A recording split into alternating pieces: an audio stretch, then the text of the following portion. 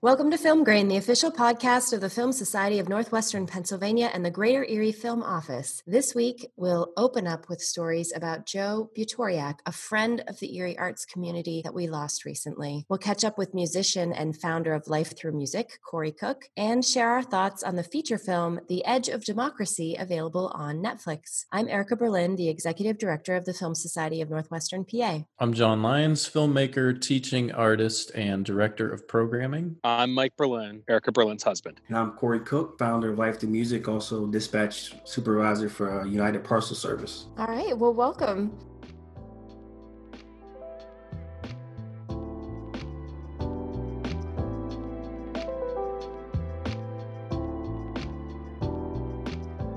So we want to start off today by remembering a friend of the Film Society that passed on very recently, Joe Butoriak. He and his wife Betsy have been mainstays of the Film Society scene since we launched. Joe in particular was a seat putter-upper, taker-downer at the art museum when we were there. He liked to bring birthday cake on his birthday, if anybody can recall. I don't know, John, do you remember? And other people's birthdays. And other people's birthday cake for me.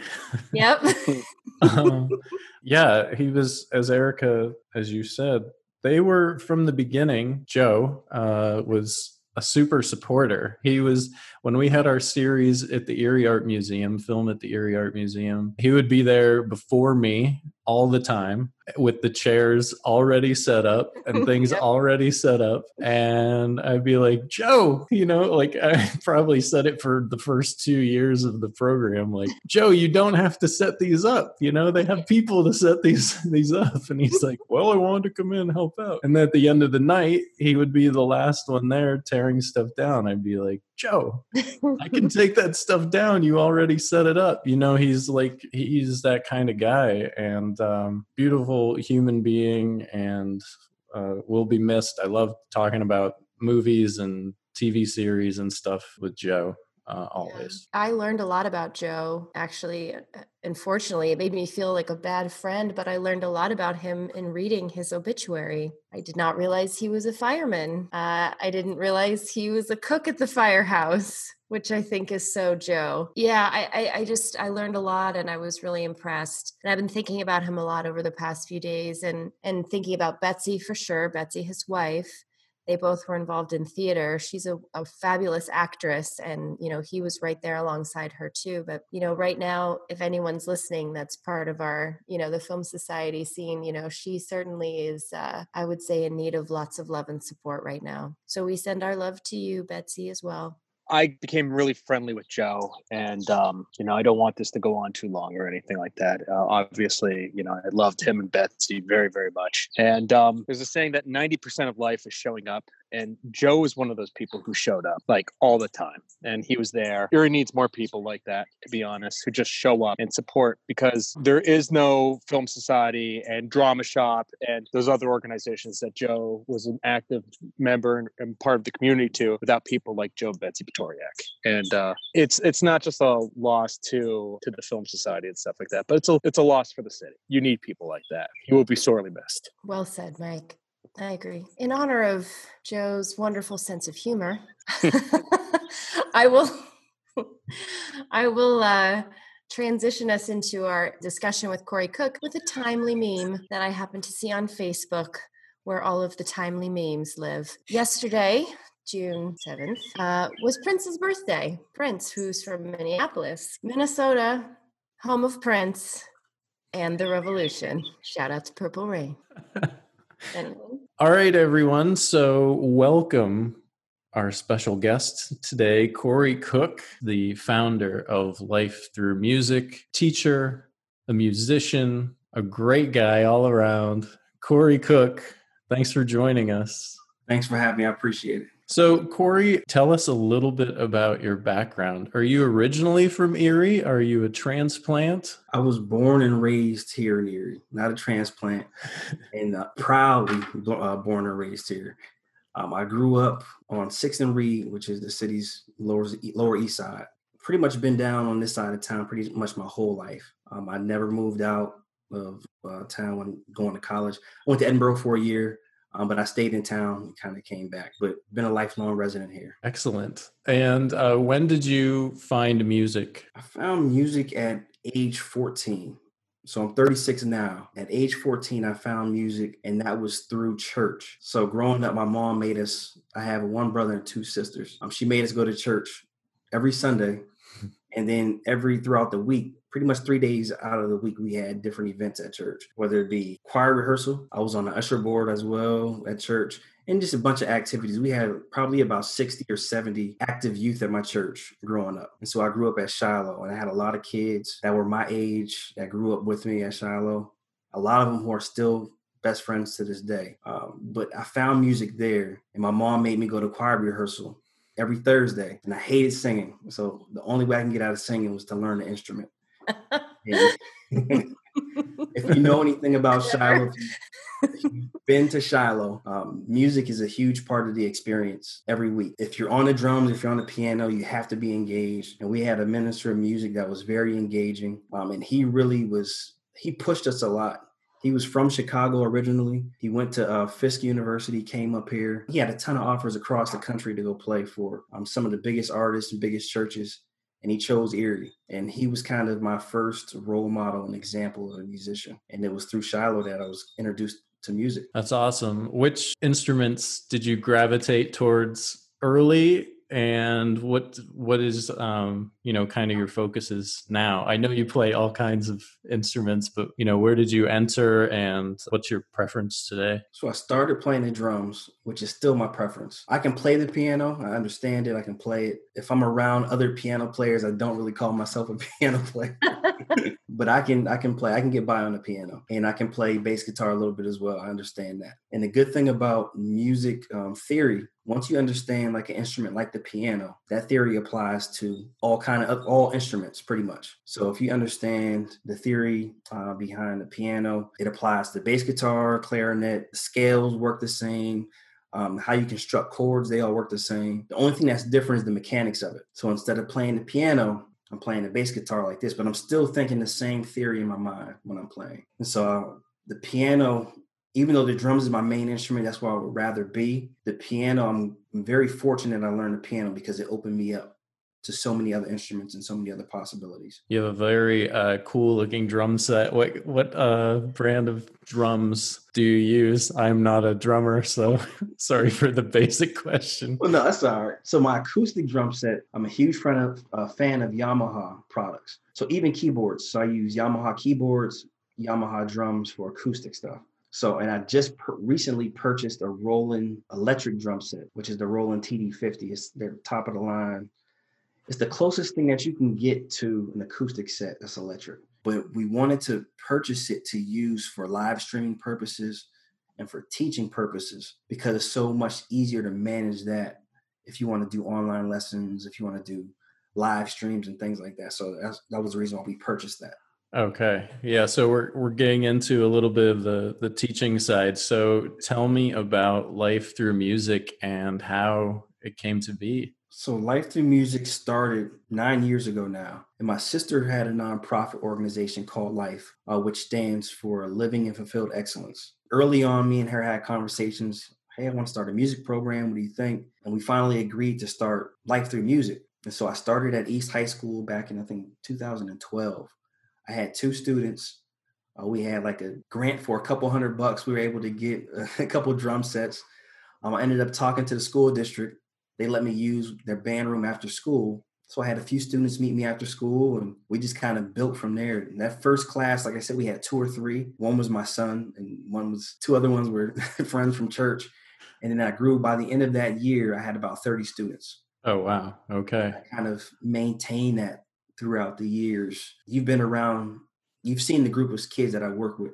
They're a very close-knit group of kids, a very good group. And even some of the kids that have graduated now, they still come around and they're still mentors to this day. Yeah, they know their stuff. You definitely have a good sense of community as well with you and your students, which you can tell right away just spending any time with you guys, which is, really cool. So it started off a very small family affair, right? So you had an idea. How did it grow? Like, was it word of mouth? Did you guys do any advertising? Was it a lot of online social media stuff? Pretty much a lot of online social media. You started a small business. I mean, when you first start off, you don't have a staff, you don't have a group of people to work, and help out. So early on, it was just me. I was doing everything from taking pictures, doing videos, doing email blasts, planning events, running sound during the events. So pretty much doing everything. All in. Yep. Over the years, that we just stayed consistent.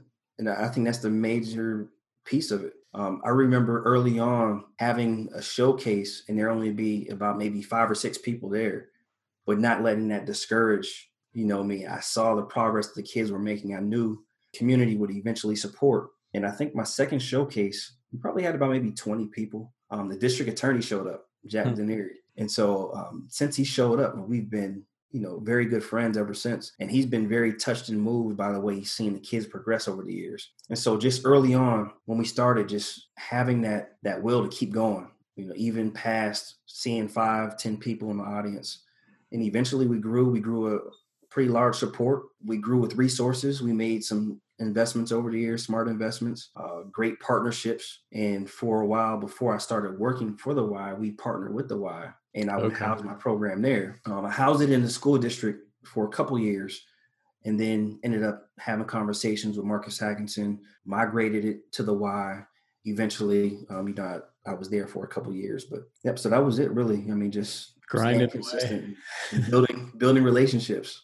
So what was your original, when you were first starting out, kind of, you don't have to give like a mission and vision statement, but I'm curious when you were first starting, what was your vision for the business, and talk about how life has grown so much since those early days.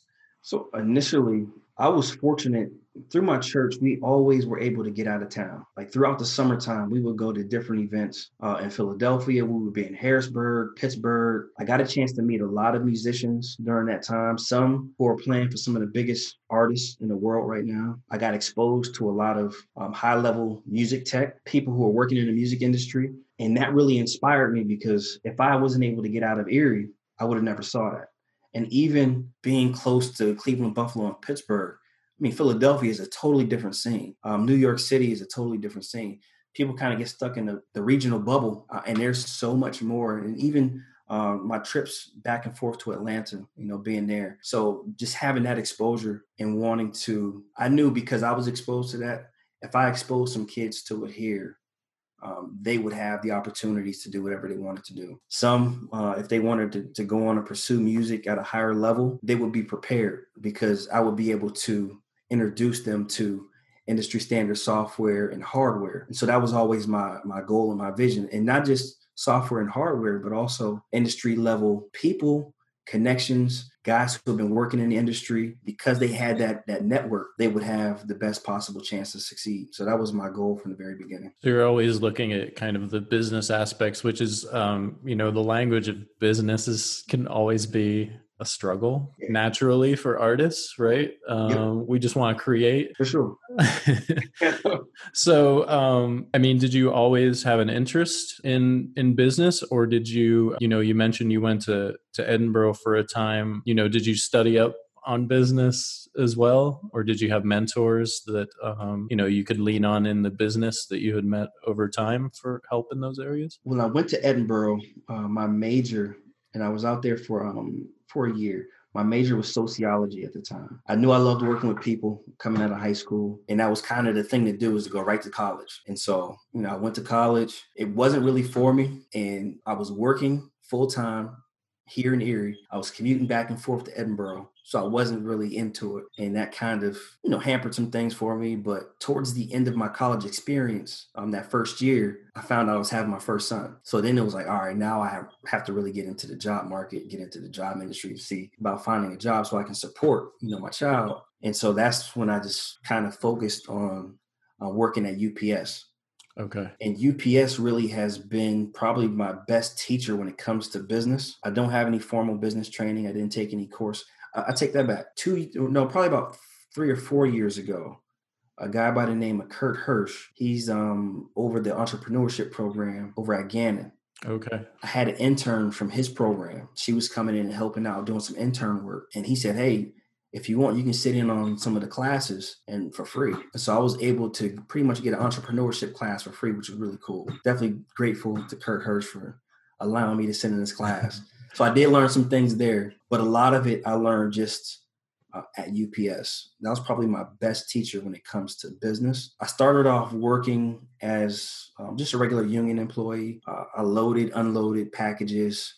I did air department stuff, things like that. And then I was promoted to shift supervisor. So then I had to start managing a group of people and hitting production goals. And not only managing a group of people, I've managed them in a union environment, which is a little bit tougher than like a regular environment. And so that has been really my best teacher, because to have the type of time schedule and the structure that UPS has, I've had some very smart business managers that have really helped me and kind of been examples of leaders for me. So I've seen different levels of leadership in the corporate world that has really helped shape my perspective when it comes to my work in the nonprofit side. Mm-hmm. And probably one of the greatest lessons I've learned from UPS when it comes to business and my own business is to be a good manager at anything, you should understand every aspect of what you're managing. And so for me to manage Life Through Music, which consists of marketing, pictures, videos, all those things, website. I learned how to build websites. I learned how to do pictures. I learned how to do video. So everything that you see as far as Life Through Music goes, I'm pretty much behind a lot of it. Even at the events, I'm doing sound and so all of that stuff. Eventually, when I'm able to kind of sit back and have a staff, I'll be able to effectively delegate different tasks and manage that group because I understand all the different aspects of what I'm managing. Yeah. And so it's been very helpful for me when it comes to building the business, because I've been able to build a lot of it and save a ton of money because I've been able to learn and develop the skills on my own. But even looking forward, once I'm able to kind of get that staff and get people around me, know exactly what I want and how to get it done. That's awesome. Let's talk about like where the Life brand is now, because it's not just Life Through Music, right? And so relationships have been a big part of like who I am, like, you know, kind of the success that I've been able to kind of have over the years. Life Through Music started with me pretty much, and I had an intern. And then over the years, you've probably seen that I've been able to kind of do some programming in Harrisburg and Asbury Park, New Jersey. For sure. And that's because of the relationships that I've built. And so I started a satellite location in Harrisburg, I think back in, must have been like 2016 now. And we started off doing music classes there. Ended up meeting a guy by the name of Rob Schoaf, who was a graduate of MIT in the engineering department. He was a teacher at HAC, which is the Harrisburg area community college. Very passionate about community, had the same heart as I had, and connected with him. So we talked about starting Life Through Tech. And so we were able to start a program called Life Through Tech based off that relationship. And what he focused on was building instruments, introducing kids to technology, not to just be consumers of technology, but also figure out how you can take your cell phone apart. How does it work? How does the inside work? Not just how do I turn it on and use it. They built instruments using controllers called the Makey kits. You can buy those and you can hook them up, and you can wire it through music production software. And we created instruments, with bananas and everything else. And a lot of it was based off of the technology and the wiring that he already kind of knew how to do, how to conduct electricity, and then our knowledge of the music aspect of it and just kind of infusing the two. So that relationship has blossomed over the years. We've been able to do a lot of workshops across Erie, Harrisburg, and in New Jersey.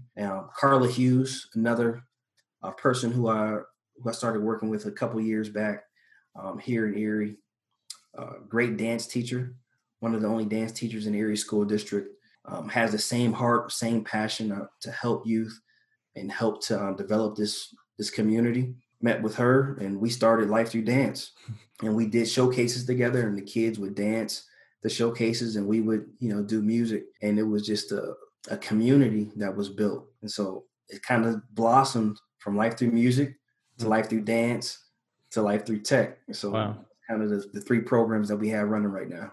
How many is Life Through Film next? Sure. You guys are willing to help out.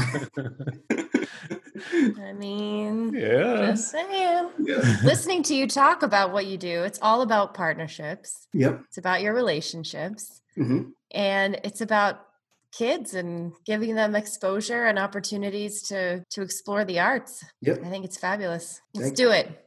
Life through film. Yep. How many young people would you estimate, Corey, that have gone through the program?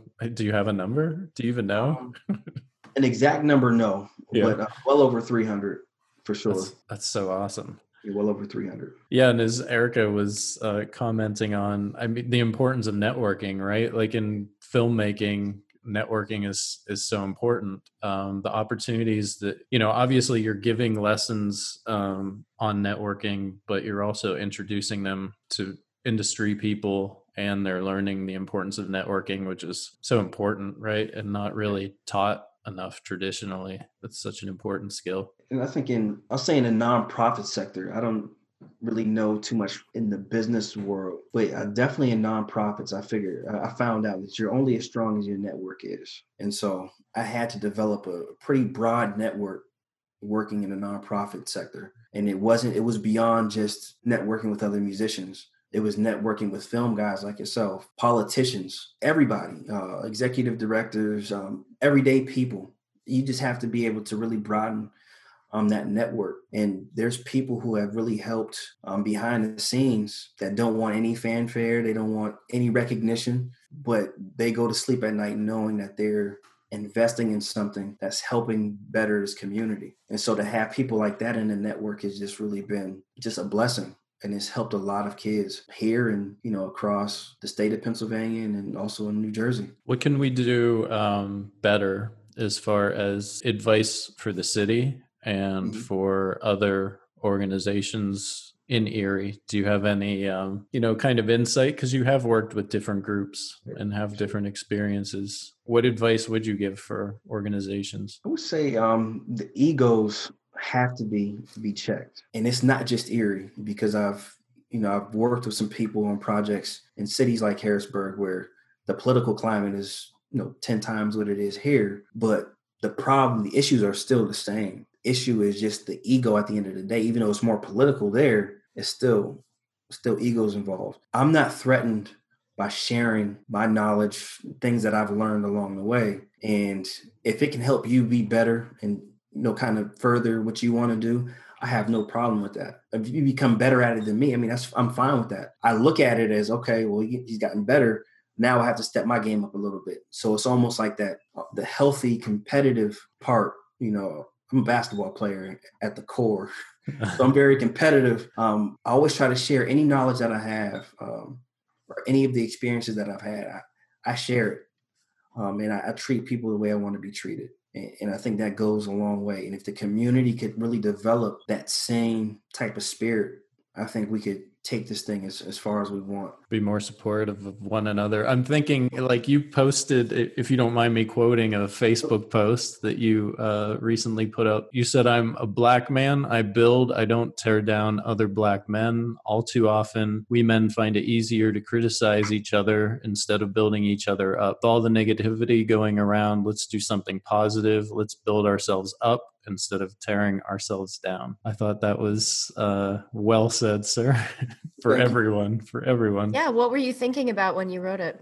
And that was like one of those things that was a copy and paste thing that was going around Facebook. I did edit it because it was a lot longer. So I kind of shortened it up a little bit. There were some things that I took out. But at the essence and at the core, that's really what I'm about. And I don't get involved in drama. And, people who know me, like, you really won't hear anything bad said about me because I don't talk bad about people, and what you see is what you get from me. Straight up, I don't talk behind people's backs. I think that's really the core and essence of who I am. Like, I consider you a man of like positive action for sure. Like everything you do. We had Charles Brown on earlier, and I feel the same way. Similar approaches with you and Charles, that you guys come from a positive place in everything that you do. And, it's really refreshing and inspiring. So thank you for that. for those words, for sure. A couple questions for you as content creators. Artists were empathy machines.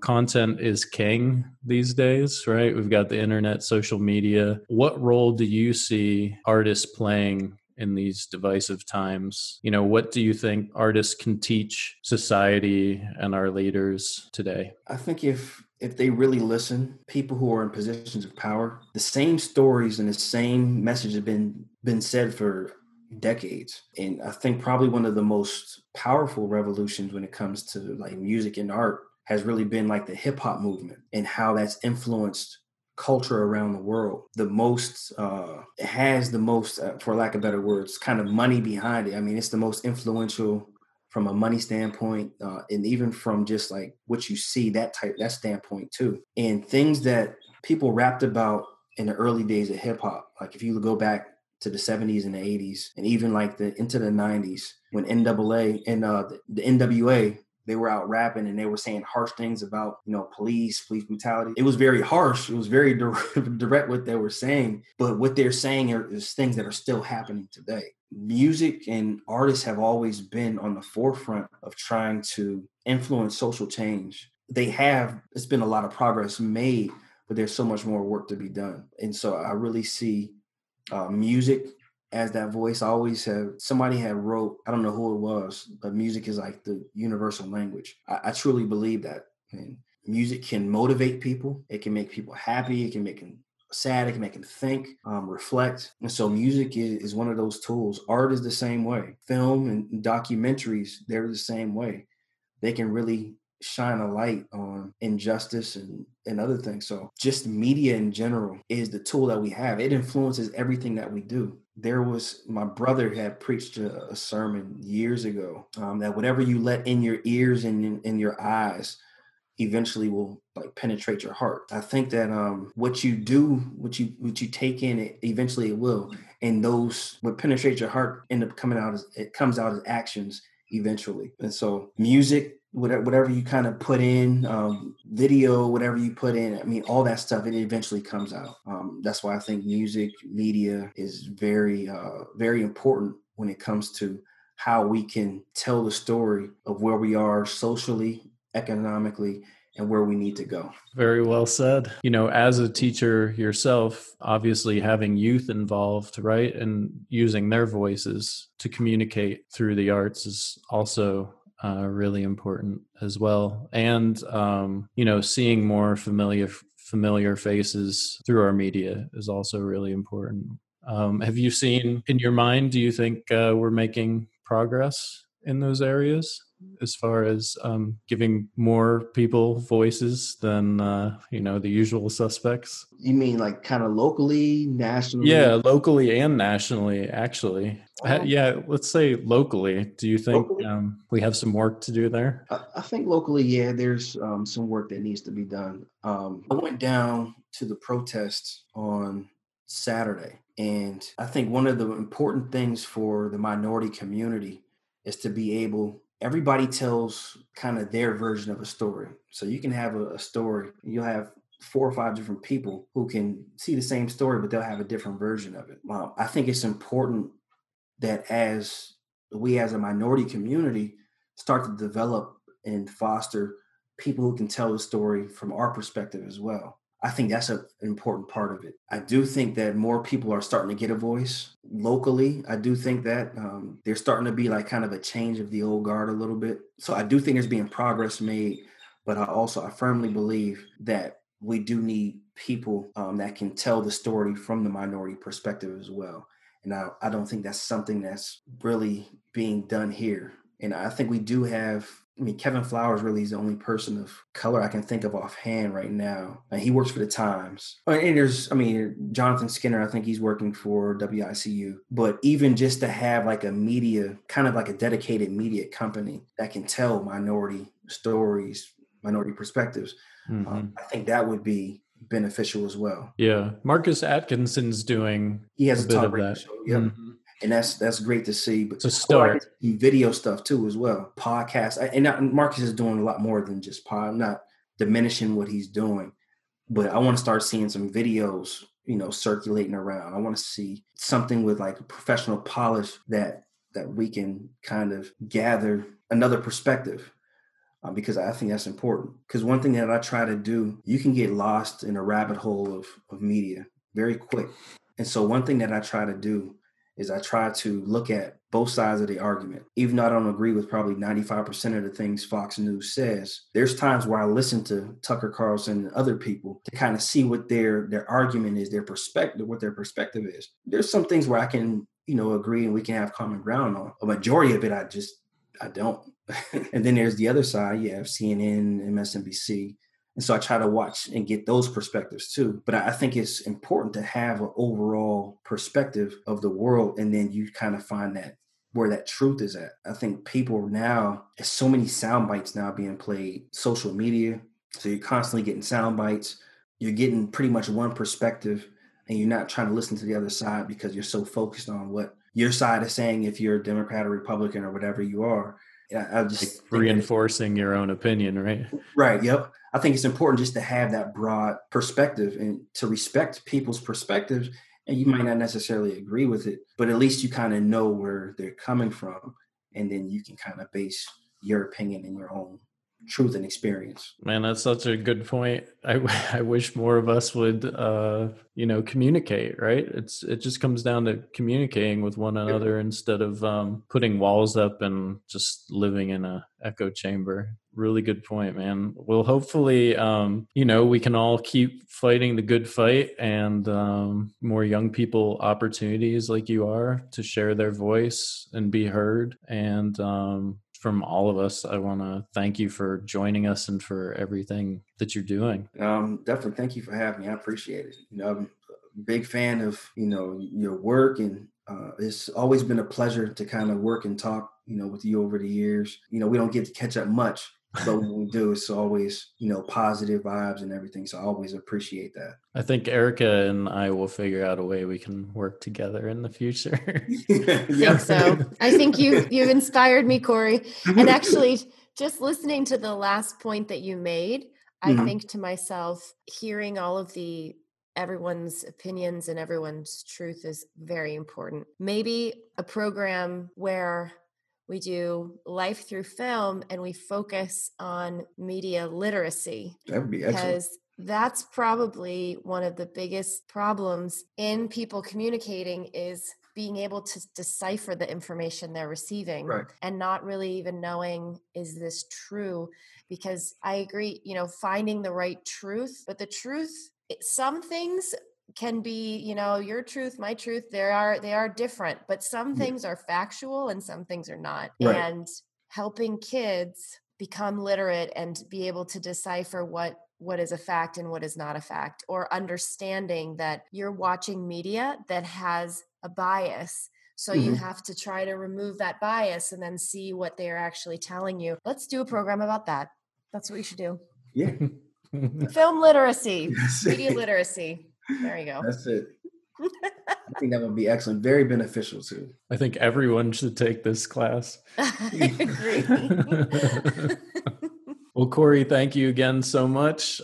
Corey Cook, and the website is lifeinpa.org, correct? Mm-hmm. Awesome. Thank you so much. Yep, thank you. Thank you, Corey. Yep. Cheers.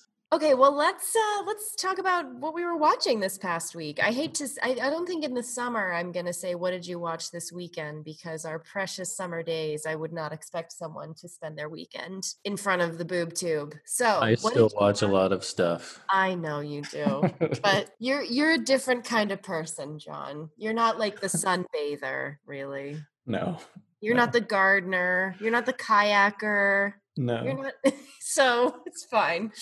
But a lot of people are. So anyway, we wanted to find out, what did people watch this week? And I'm sure we'll hear more throughout the week on our post on Facebook. But Mark Nicolucci watched Rami on Hulu, one of John's favorites of the year, right? Yeah, for sure. And Stella Ruggiero, she watched an interview with Katrina Balfe. Wow. That really inspired her about women in the film industry. And here we have Outlander. It's like comes up in every podcast episode. Right? I don't know how it's possible, but Katrina Balfe, the beautiful goddess that Mike absolutely adores. She plays Claire in Outlander. And then, Mike and I, Yes. we watched an interesting movie called Frantic with Harrison Ford. It's an old Roman Polanski. Oh, it's a Roman Polanski from the mid to late 80s. I think it's 88 to be exact. And it's Roman Polanski doing his own version of a sort of a Hitchcock story. Yeah.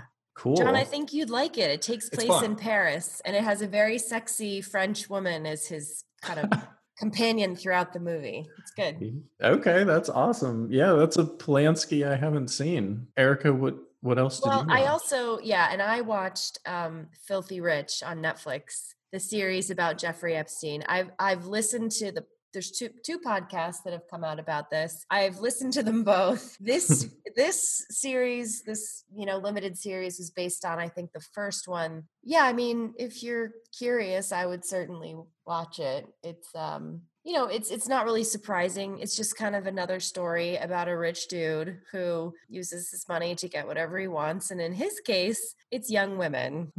So it's the first story that I've really heard. And I know there's some where the predator basically has a female companion who brings him the girls and actually participates in the abuse, which is very, very disturbing. Unfortunately, a somewhat familiar tale. Unfortunately, it is. Yeah. We keep hearing these. Mm-hmm. Erica also say that Alyssa, one of our regulars at Film Grain, also watched Rami, which is awesome. Oh, cool. I don't know if you guys have heard of Beloved, but it's a Toni Morrison. Did you guys watch it? Have you seen it before, Mike? Yeah, I could only find it on Netflix rental on DVD, and the video quality was at times atrocious. Oh, no. But really, like, Oprah's in it with Danny Glover, and I was quite surprised. Like, a lot of the material, I mean, there's like infanticide, and there's a lot of dark, strange things that happen, and it really felt like, I didn't look up the budget, but it really felt like a low budget indie, like a passion project of Oprah's. And I was really kind of impressed by it. And I also saw The Abyss, which I haven't seen in forever. I think we told you about that. We just watched that. It. Yeah. Did you? Okay, maybe that's why I watched it. I brought it up in this segment, probably. Then I thought it held well. I was just flipping through HBO Max now, as you guys were, and I saw that and I was like, "Oh, it's leaving in July. I better watch that." So, yeah. And I haven't finished it yet, but I have one episode left in David Simon's The Plot Against America. That's a limited series? It is. It's not a documentary. Just 6 episodes. Yeah, I read the book years ago. I'd be interested to see how how is it? How it yeah, I mean, I know it was a book before. I mean, it's not a knock on it, but it is so on the nose for today. It's just like that's also a growing trend. A lot of these stories about the end of the world, and it's like, oh, that really rings true. It's not an end of the world. The book wasn't an end of the world book. It was a cautionary tale more than anything else, and it just sort of did sort of that alternate parallel in history. And I'm sure that the series is doing that same thing, but about just a buyer beware of nationalism and the concerns about not asking questions and not confronting authority figures. Yeah, it's about if America did not enter World War II and instead decided to sit out. Yeah, and it plays heavily on nationalism, as Mike said. I mean, it's very interesting and troubling and familiar, unfortunately. And speaking of familiar, let's talk about Brazil. All right. Brazil. Ole, ole, ole. Not Terry Gilliam. Not Terry Gilliam's Brazil. Yeah. But in real life Brazil. So yeah, my pick this week was the new documentary, The Edge of Democracy. It's on Netflix, and it's about the young democracy in Brazil. In 1988, the military regime was replaced, and they held their first presidential popular ballot election in 1989. And the filmmaker Petra Costa, who directed this film and also narrates it, she was born in 1983. So she narrates this, she interweaves her personal connection of her family and herself through the story of her country during this time. Revolution is definitely in this filmmaker's blood. Her parents fought against Brazil's military dictatorship, and they were in hiding for, I believe it was a decade in Southern America. A decade, Mike? Yeah, about a decade. They were both imprisoned. Many of their fellow organizers were tortured and killed. Petra's named after one of their leaders. For me, and why I love her style so much, is you really feel her emotion and love for country and its people. I think it bleeds over in every frame of the film. I mentioned last week that I really love this style, and I don't think you get that type of feeling with every filmmaker, especially documentary. I think it's hard to pull off. So The Edge of Democracy shows the fragility of a democratic system, and I think it's a clear warning and a parallel to those of us living in similar structures around the world. I think there's something that Petra said near the end that I wrote down that in hindsight, it really rather rattles me. She said, "Fragile democracies have one advantage over solid ones: they know when they're over." Mm-hmm. Yeah. Yes. That line was, whew. Yeah. She sets the story also. I'll just a couple more notes and then turn it over to you guys. She goes back to the imagery of the presidential residence, a vacant building with the doors wide open. She returns to that with this kind of floating camera, as if to say, I took it as, who's going to enter the building. So that's my upfront. I'm curious what you guys thought of The Edge of Democracy. Well, whenever I'm watching a movie, especially if I watch it twice, like I did with this one, I also am kind of seeing it maybe through the filmmaker's eyes a little bit, and I thought she was fabulous. What I appreciated about what she did was she's right there with Lula and Dilma and listening to their conversations with other people. And she seems to have cameras everywhere. Like when Lula was going to turn himself in to go to jail, she seemed to be in every car and every exit. Like she probably brought some footage together from other people. I don't know how she could have had cameras at every potential exit, but she seemed to be everywhere that you needed to be to tell the story. And it was so hectic. They had so many, it was incredible to get a look inside Brazilian politics and the Brazilian, government working, because it made me feel like how austere and stuffy the United States is. Meanwhile, I feel like we're not. And then you see the Brazilian parliament, or how I can't remember what you call it in Brazil, the house, the upper house, the lower house, the Congress. And they're screaming and waving and hugging and kissing and throwing things and breaking out in fist fights. And it's kind of maybe if we just let our politicians just get it all out there on the floor, instead of being really passive aggressive and really boring and direct. And no, it's, that one time, of course, I, don't really think it's a great idea to yell at the president while he's making a State of the Union address or something like that. However, when he shouted out, "You lie," to Obama, that's the kind of stuff that happens every day, all the time. And you have to get up to a microphone to make your vote. And there's somebody right here going, nope. And It's like, wow. So to get in there, like as a filmmaker, you've got a camera, you've got a crew, you're getting sound, and it's so hectic. She felt at ease, I guess. I mean, she probably was a bit terrified sometimes, but then she'd chase people down to try to get interviews, and, they're kissing her on.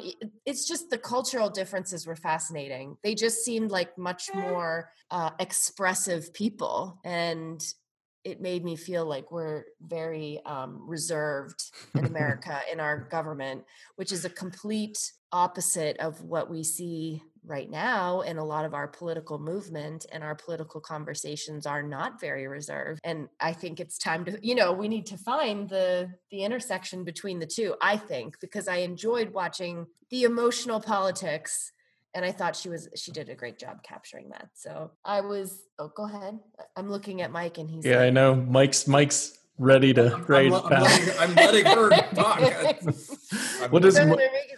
Mike, what are your initial Well, yeah, I think you hit it on the head first with it's hard to do documentary and have it be expressed. On top of it, she is covering a lot of ground. There's a lot to explain, to give you the exposition that she gives you, and she does an excellent job of just laying it out so you understand the historical significance of what is about to transpire through the next 3/4 of the film, I would say. I think that there's also something to be said for, I don't think she's just focusing necessarily on the politicians. She's focusing on the people.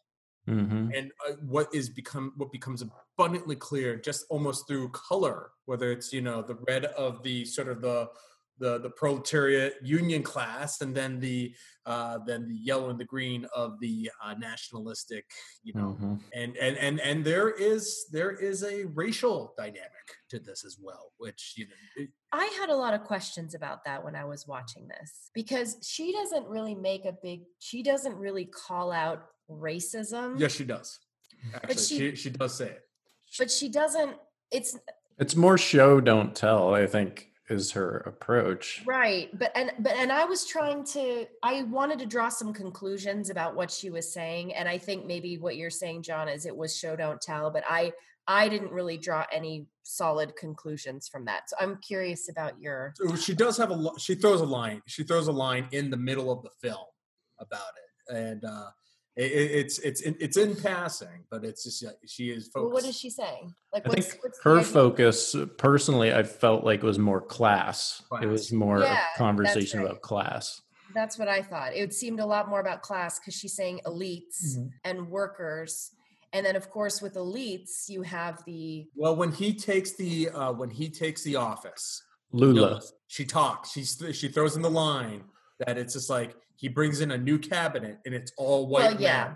And she does. You're right. It's mostly show don't tell, and it's on top of the sort of the man on the street stuff that she's doing too. She is showing you through that a distinction between the two people, and I don't think she's doing it with the broad stroke and saying it's all one way and it's all the other way, but she's letting you know that it's like, hey, this is where this majority is, and this is where the majority of this class, or from this party is, and she's letting you see it. Yeah. I mean, think of I guess just to give our listeners a little, so there was this military regime that was in charge of the country, right? It was a dictatorship.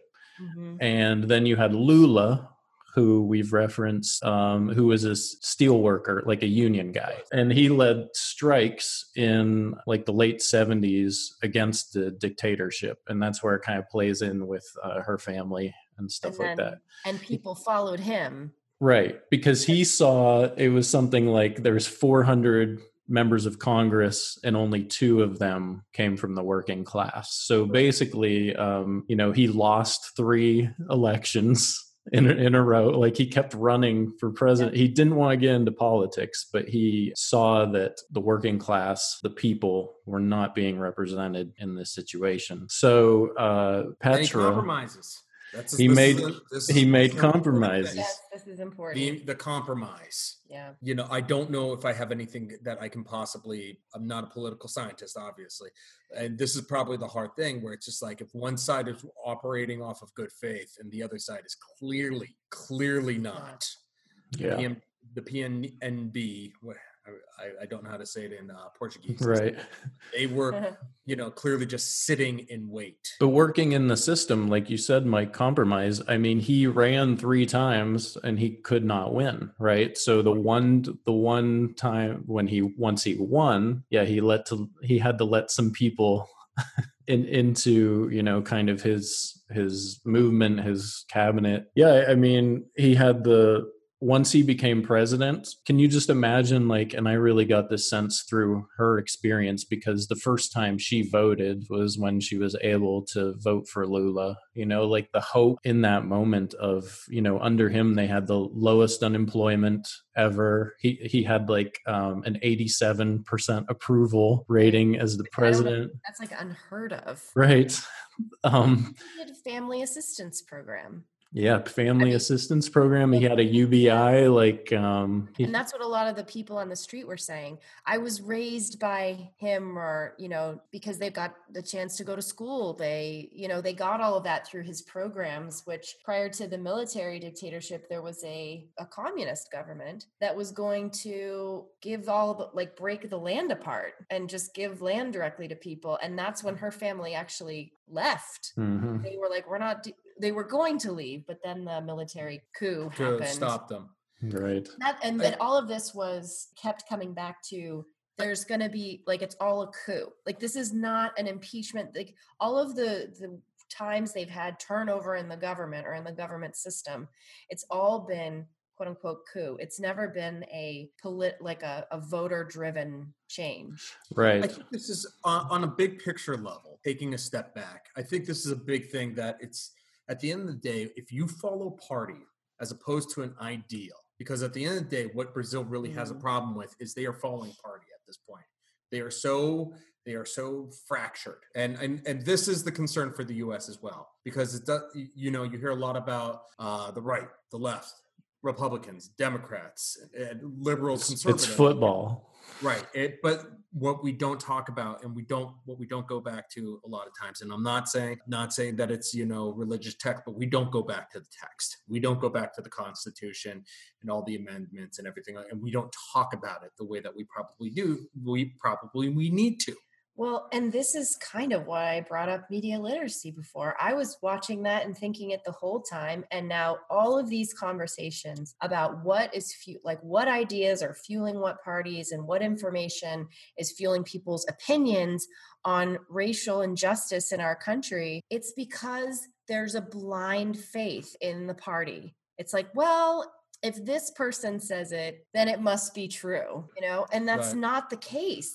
They clearly, when I say they, in the Brazilian government after Dilma, who's the first woman president, impeached. The successor. She's the successor of Lula.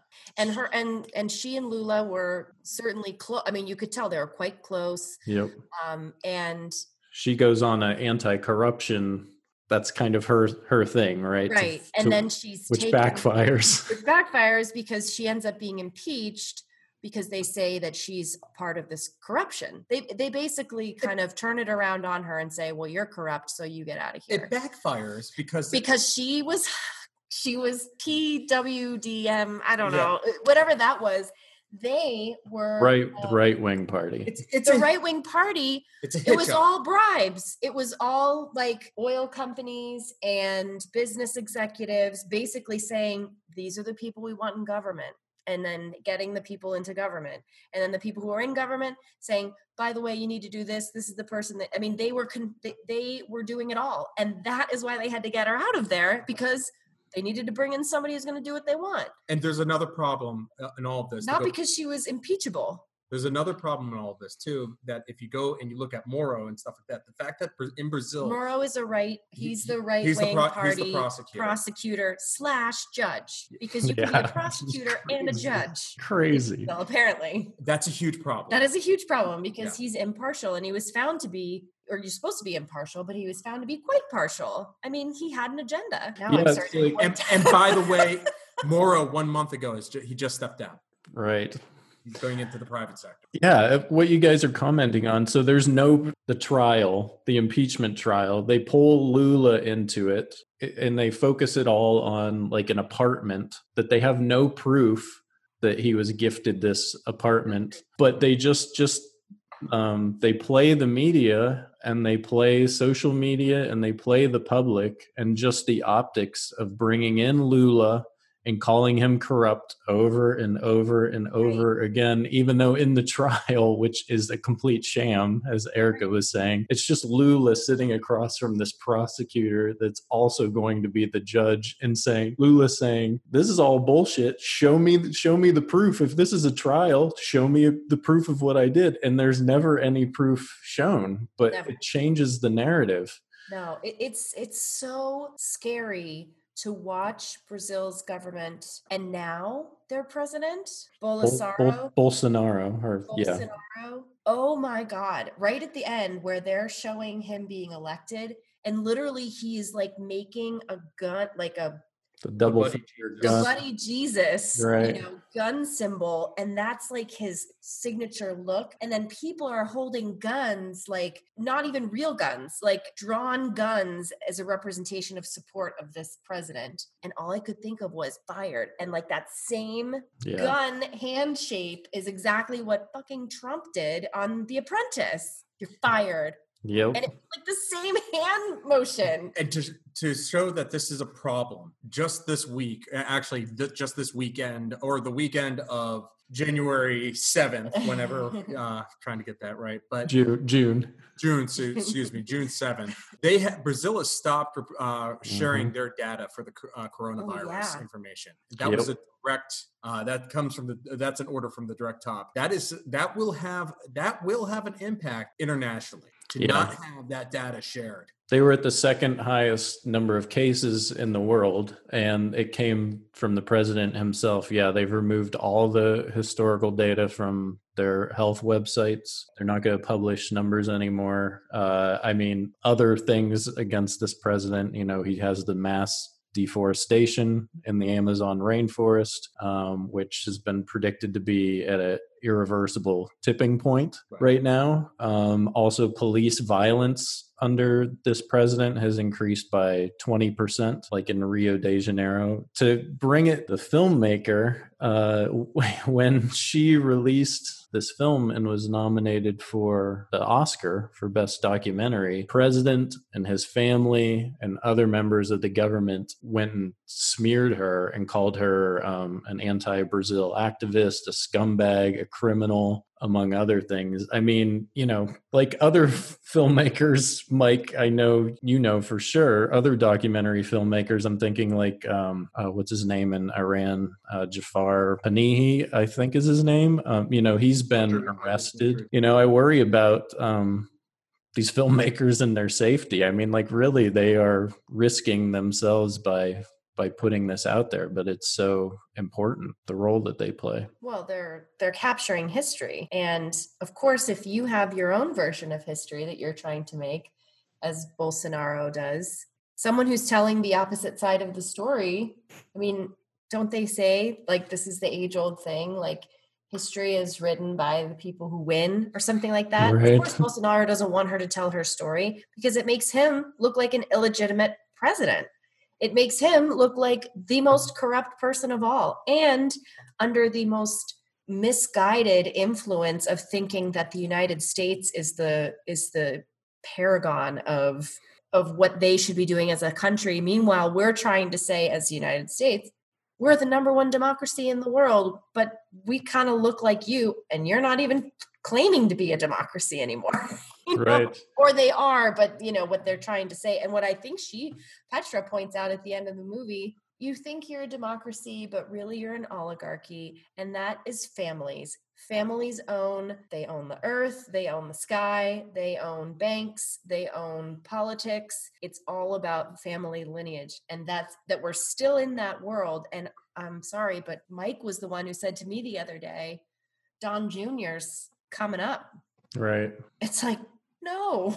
I'm like, if anything, Ivanka is probably the best candidate But Mike said she's probably likes her kids too much to. But either way, But right? either way, it's Or still, Jared or whoever, it's like, There might be, Yeah. and by the way, now that I'm thinking about it, there might be a sort of a very like subtle message in the cinematography of the film, in the shot when you're going through and there is the empty chair.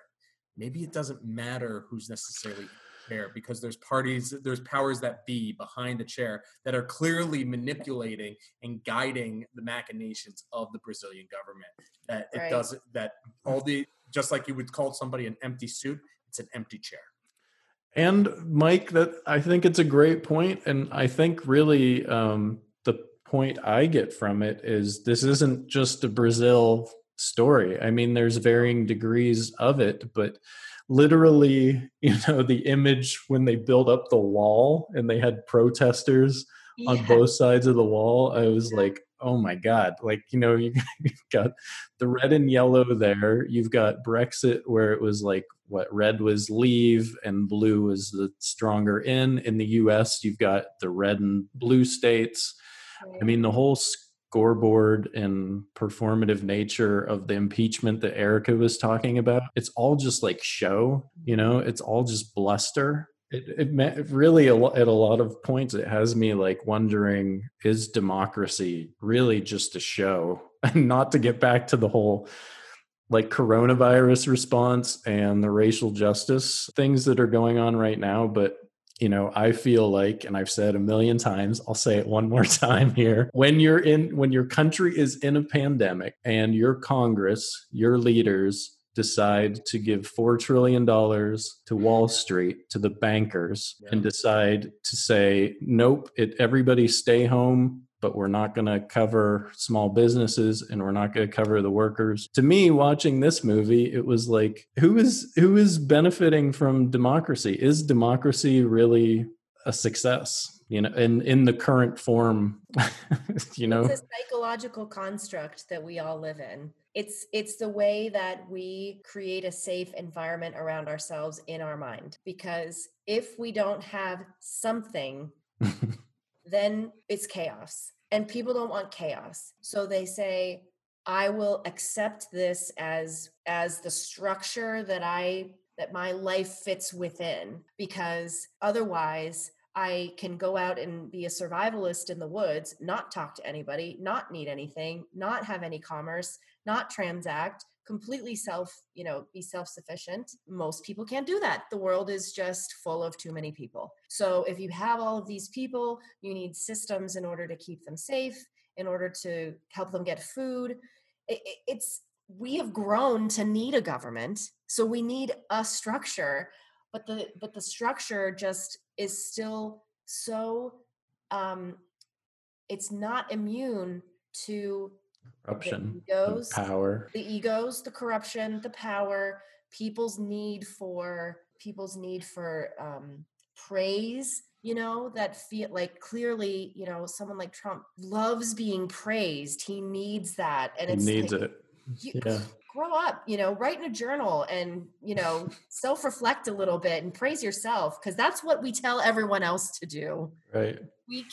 There's industries built on trying to figure out how to get Mike Berlin to feel good about himself without having someone tell him that he's okay. That's a whole world. Meanwhile, we have a president who can't do that, Right.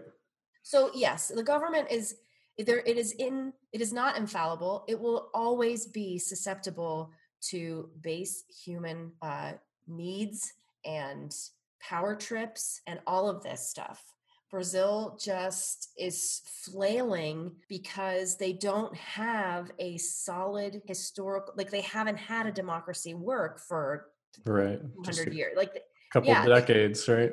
Yeah, they've just been flopping around from one political system to the other, and that's not gonna. It's a fragile democracy. And it always comes back to one thing: education. If you keep people, if you keep people sort of in the dark about things, and you deny them a sort of degree of education, a level of education. This is a good point. Then that's why that propaganda can work. And when you don't have a history that's shared, it's hard to get people of different generations to get on board with each other. I thought a fascinating scene was when she was in a city square, and some of them were like yelling, she's great and Lock her up. and she's awesome. And then you have this other guy come in. He's like, we need a military dictatorship. This is my grandpa. He grew up in military dictatorship, and he'll tell you just how good it is and how much we need it. And the guy behind him's like, what are you talking about? What are you talking about? So you don't even have generations that can tie in this idea that, yes, our democracy is great. It works. And you don't have a school system, exactly like Mike said, that's saying democracy has been the pillar of our society for 100 years, 200 years. Let's learn about it. What's the history? There's none of that in Brazil because they don't have it. You'd have to take like a Brazilian studies course in like 4th grade to get everything that you need to know about the history of your government. Where in the US, it's very simple. It's like, this has been our Pledge of Allegiance for 250 years or whatever. Yeah. And the effort's not difficult, right? Like in the first hour of this film, I feel like I learned so much about Brazil, right? It's like if everybody took just a little time. Yes. We're just so, we're in our American box. Honestly, I don't think. But Brazil's in their Brazilian. Everyone's in their box. Right. Except that Bolsonaro wants, to fillet friggin' Donald Trump, apparently. Yeah. One thing that struck me, did you catch it, where they're saying the right-wing party said something about not wanting to add to the restrictions on human slavery? And I'm like, wait a second. There's human slavery going on in Brazil? Yeah, still a massive problem. Yeah. Oh my God. Brazil, China, a lot of still Southeast Asia still has a lot of this problem. India, So still slavery in this world. So abolishing slavery, I mean, where does that fall on the list of things that a government should? So long as it is beneficial to those in power, there's not interest to change. Yeah, which is what Lula and Dilma ran up against. Well, my heart goes out to the Brazilian people because there's a lot of them. I mean, and they seem to have a pretty, I just was curious what their racial ethnic mix is. And actually, half of their population is white and half is mixed, they say. So I don't know what, I guess white and black mixed, maybe it must be, because only 7, almost 8% of their population is black. What's the poverty rate, if you can see it there? I'm curious how the wealth inequality breaks down alongside white versus. Venezuela's are very well around the world. I don't have that. The thing that's interesting about the COVID spread there, it is a little different because poorer populations are in the high concentrations of people. So the poor which actually I guess is similar to the U.S. The poor among us are hit hardest by the pandemic. Yeah.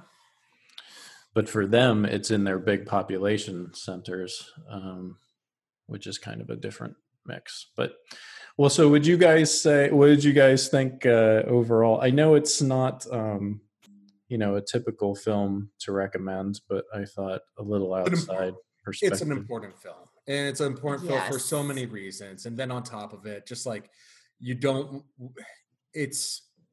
want the world to be sort of reenacting what's happening in Brazil in the wave of nationalism there. And then on top of it, the impact that Brazil, particularly with the deforestation of the Amazon, which is going that is the world's, that's the world's. It's our lungs. That's our oxygen tank. Yeah. And people need to understand that these things are connected, and that there is unfortunately a very dangerous domino effect of all of these things that happen. That's a good point, Mike. Yeah, we can just say Brazil's crazy and just ignore them, but you're not going to be able to ignore it. As a first female president, what an incredible person. Endured torture for weeks at the hands of the military government because she was an activist. Tortured.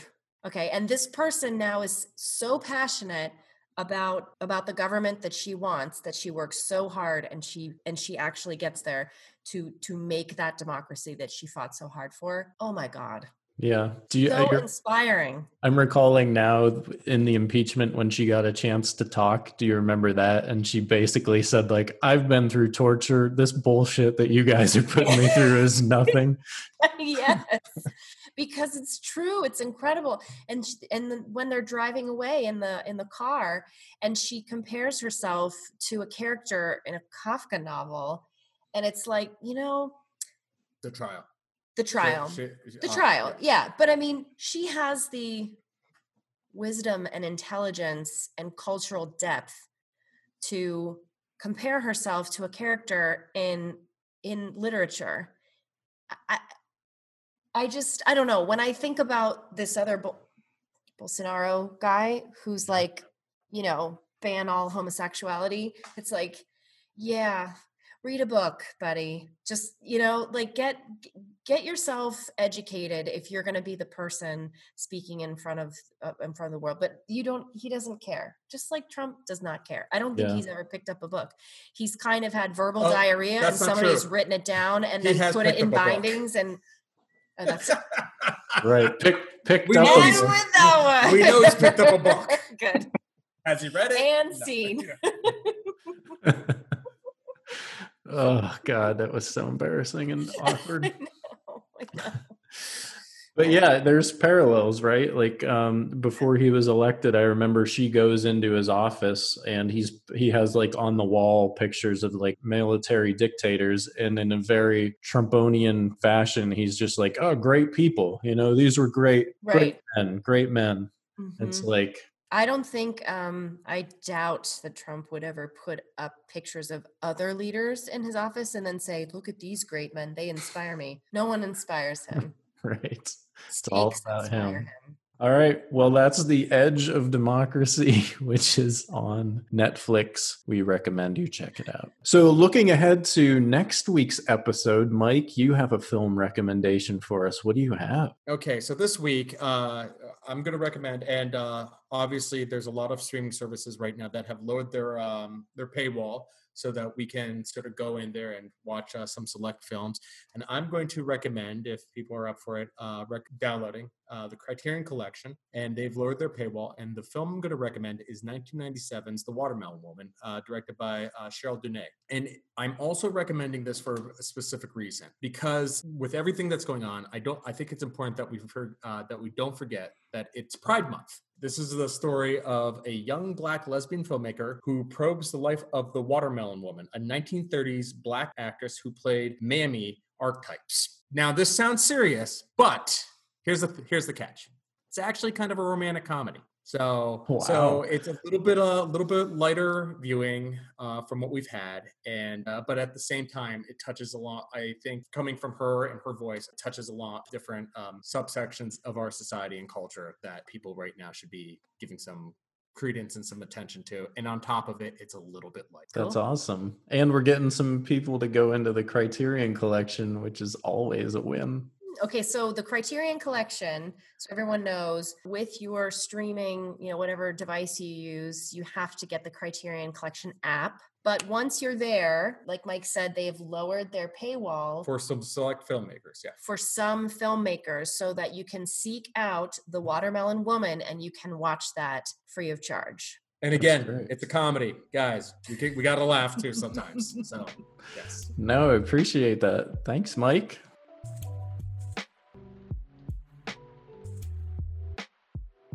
That's been our episode. So check out The Edge of Democracy on Netflix and let us know what you think in the comments section on Facebook. Next week, our guest will be actress Jessica Annunziata. Make sure you follow us on social media. You'll find all the tags and links in the show notes for this episode. Until next time, this was Film Grain.